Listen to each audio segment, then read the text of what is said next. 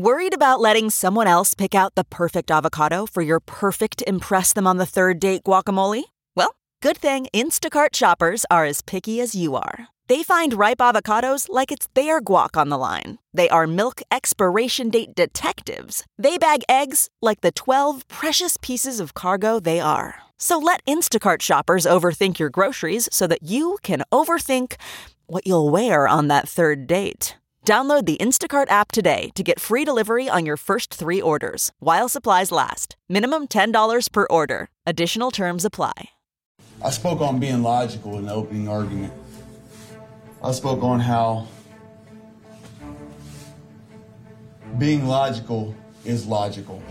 What a wild ride the Bradley Yohn trial has been, with a defendant representing himself in the kidnapping and sexual assault of a 77-year-old woman. We break down some of the most outrageous moments from court. Welcome to Sidebar, presented by Law and Crime. I'm Jesse Weber. Well, out in Illinois, we were covering a rather unusual trial on the Law and Crime Network. Not sure you heard about it. It was the criminal case of Bradley Yohn. Yohn was charged and ultimately convicted of the kidnapping and attack of a 77-year-old woman, a great-grandmother, named Christine Tina Schmidt Lohman. It happened back on November 9th, 2021. He sexually assaulted her in her car on the side of the road, chased her into her home, broke in, physically threw her down the stairs, and then raped her. She actually died over a month later on December 12th, 2021. Yohn wasn't charged with her murder, but it was a question of whether or not the trauma of that event ultimately did kill her. Just absolutely horrifying to think about. But what was absolutely bizarre was the defendant's decision to represent himself during trial. Always very interesting when defendants do this, because it usually leads to just outrageous moments in court. And that is what we saw here in the Bradley Yohn trial. And where better to start off than with Mr. Yohn's opening statement. There's not many smiles today. However, I did see some yesterday. I appreciate those smiles. That has brought a light to my soul as I've been stuck here in this county jail, tormented for the last 19 months. I ask that you forgive my appearance. This is not normally me. I normally have hair. I do not expect you to feel sorry for me by any means. We all know what incredible and impossible means. Impossible means not possible. Credible means it's not credible. I also intend to prove you improper procedure. Coincidences. Throughout this trial, you'll see some of the most major coincidences you have ever seen in your lives. My little brother used to run to Mother and say, "Mom, BB hit me." BB was my sister. He used to say, "BB hit me." Mom would say, "Well, my lovely young man, where are the marks to prove such?" Well, Mom, show me the marks. He could not show any marks. Mother would say, "I can't tell where the marks are." True story. Come to find out, my brother only had the remote taken from him. Scooby-Doo was his favorite. He would watch it end on end for hours. During them times when my brother would make them claims, we would all come to find out in the end that he had just simply walked away from the TV. Sis picked up the remote and he wanted the TV back. The tales he was telling, you will see that today, here, and throughout this trial, there are major tales told. Tales that are tall. Yeah. Now, for our listeners and for those who can't watch this on YouTube, unfortunately, you can't see the reaction from Prosecutor Assistant State Attorney Josh Jones, because it appears he's given the look of, what is this guy talking about? And by the way, we see this a lot of times with defendants representing themselves. Their arguments don't always make sense. They focus on the sympathy factor. Remember, they're not trained attorneys. But this was just the beginning. How about we move on to the time when Mr. Jones made the court aware of Yohn's cousin, Travis Bloom, making a disturbance in the courthouse, and how Yohn's argument backfired on him. That's not just the sound of that first sip of Morning Joe. It's the sound of someone shopping for a car on Carvana from the comfort of home. That's a good blend. It's time to take it easy, like answering some easy questions to get pre-qualified for a car in minutes. Talk about starting the morning right. Just like customizing your terms so your car fits your budget. Visit Carvana.com or download the app to experience car shopping the way it should be. Convenient, comfortable. Okay, picture this. It's Friday afternoon when a thought hits you. I can spend another weekend doing the same old whatever, or I can hop into my all-new Hyundai Santa Fe and hit the road. With available H-Track all-wheel drive and 3-row seating, my whole family can head deep into the wild. Conquer the weekend in the all-new Hyundai Santa Fe. Visit HyundaiUSA.com or call 562-314-4603 for more details. Hyundai, there's joy in every journey. Your Honor, yesterday, an individual by the name of Travis Bloom attempted to enter the courtroom while the proceedings were occurring. He was stopped by security and told he could enter at breaks. At that point, he stayed outside the courtroom, but was heard outside the courtroom making very loud comments that were heard by Sheriff's Deputy Sam Smith inside the courtroom. Your Honor, throughout my time here, my family has been repetitively denied. I understand Travis Bloom is an idiot. I understand that, fully understand that. He holds a good heart. They didn't arrest him yesterday. If he did all them things, they probably should have arrested him, right? I mean, these are very serious matters. To limit him from the courtroom simply because of this is ridiculous. If a person does not know that they cannot come in during a time that is not a recess, then maybe they should be explained that, or maybe there should be notices posted on a wall somewhere. The gentleman in the back courtroom by the door with law enforcement, what's your name? Deputy Yohn. You step outside the door and see if there's anything posted about their entering the courtroom during a recess. There is, Your Honor. And what does it say, sir? It says,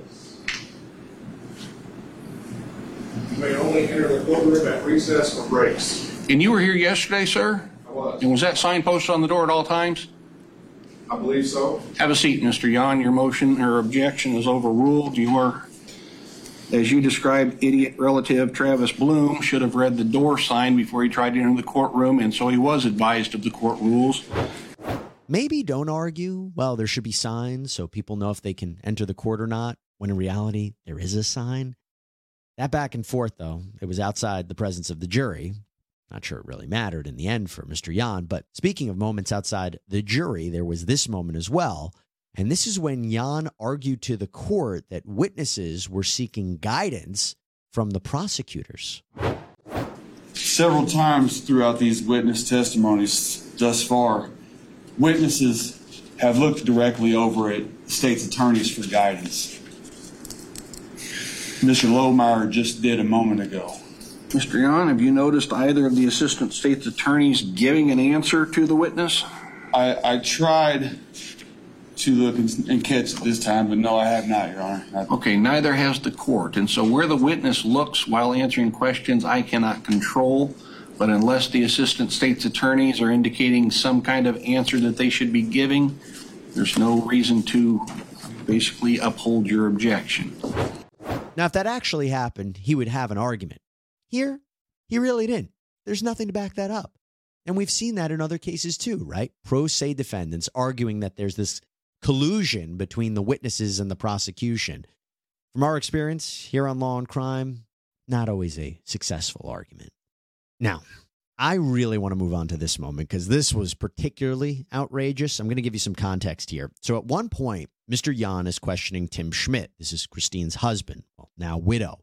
And Yohn seemed to try to point out that Mr. Schmidt didn't call 911 on the night his wife said she was attacked. And despite Schmidt saying he did call 911, Yohn wanted to impeach him with phone records. The problem here is that those 911 phone calls are not recorded as phone records. And so these phone records are inadmissible. Yohn can't ask Schmidt about them, and he can't introduce them because he has no legal basis to do so. He has to lay a foundation. He has no foundation. Well, Yohn didn't quite get that, or maybe he chose to ignore that. And the court instructed him he couldn't talk about this with Mr. Schmidt. Well, he moved forward with it, and Mr. Jones, the prosecutor, he got quite heated. And do you recall what time you made a 911 call? It was a little after 6 o'clock, right after I went home. And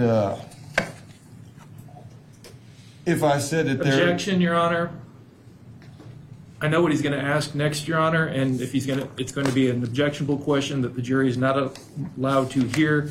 Just to refresh your memory, you stated you were subpoenaed for phone records, correct? Objection, Your Honor. We just dealt with this. Yohn, the court sustained that objection. Your Honor, we need to go down a new path. I'm just letting the witness know where we're at, Your Honor. He was here, he knows. So next question, sir.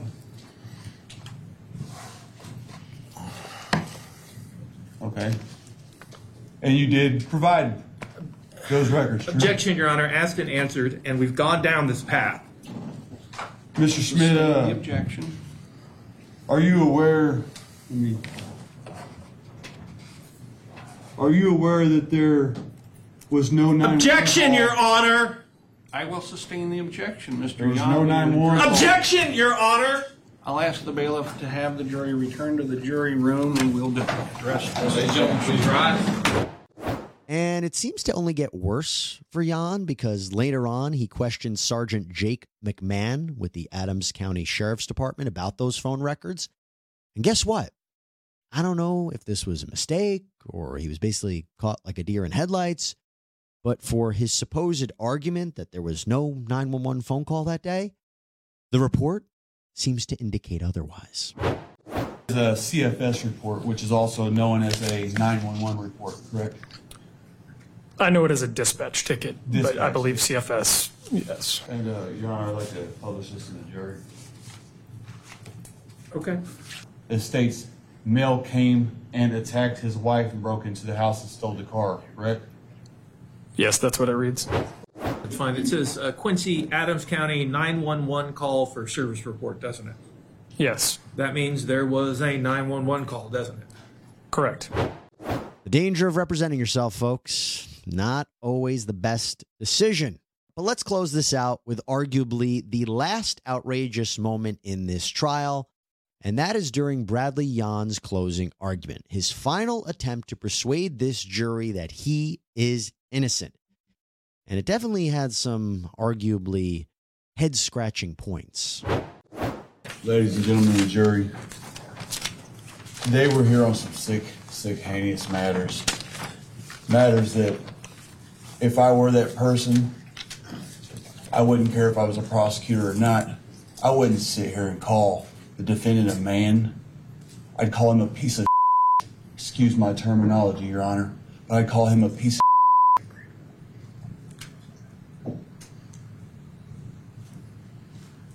because that's what he would have been. Mr. Jones has put on a great presentation today. Very great. Just like Miss Keck did on Monday last week. She put on a great presentation. Very abnormal and not her normal voice.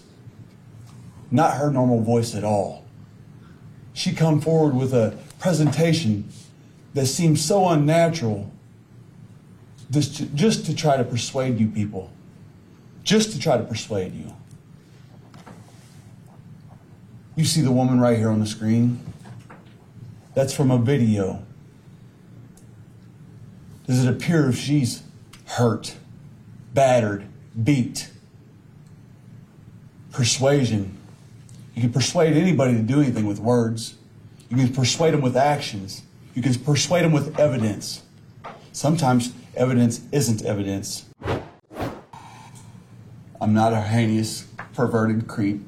I do not go around robbing people. My two greatest friends are elderly people. One just happens to be 76 years old. She was my next door neighbor. Never.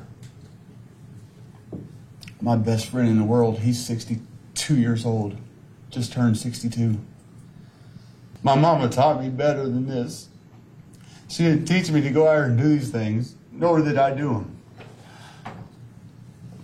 Please stop, man. Little all over the place, very colorful. He tried to show his emotion. But look, he was appealing to the jurors in that last moment. Despite his best efforts, the jury didn't believe him. They convicted him of home invasion with a deadly weapon, criminal sexual assault, aggravated kidnapping, aggravated vehicular hijacking, aggravated criminal sexual assault, and burglary. Sentencing is set for September 1st, where it's my understanding this 36-year-old, now convicted felon, faces a minimum of 70 years in prison.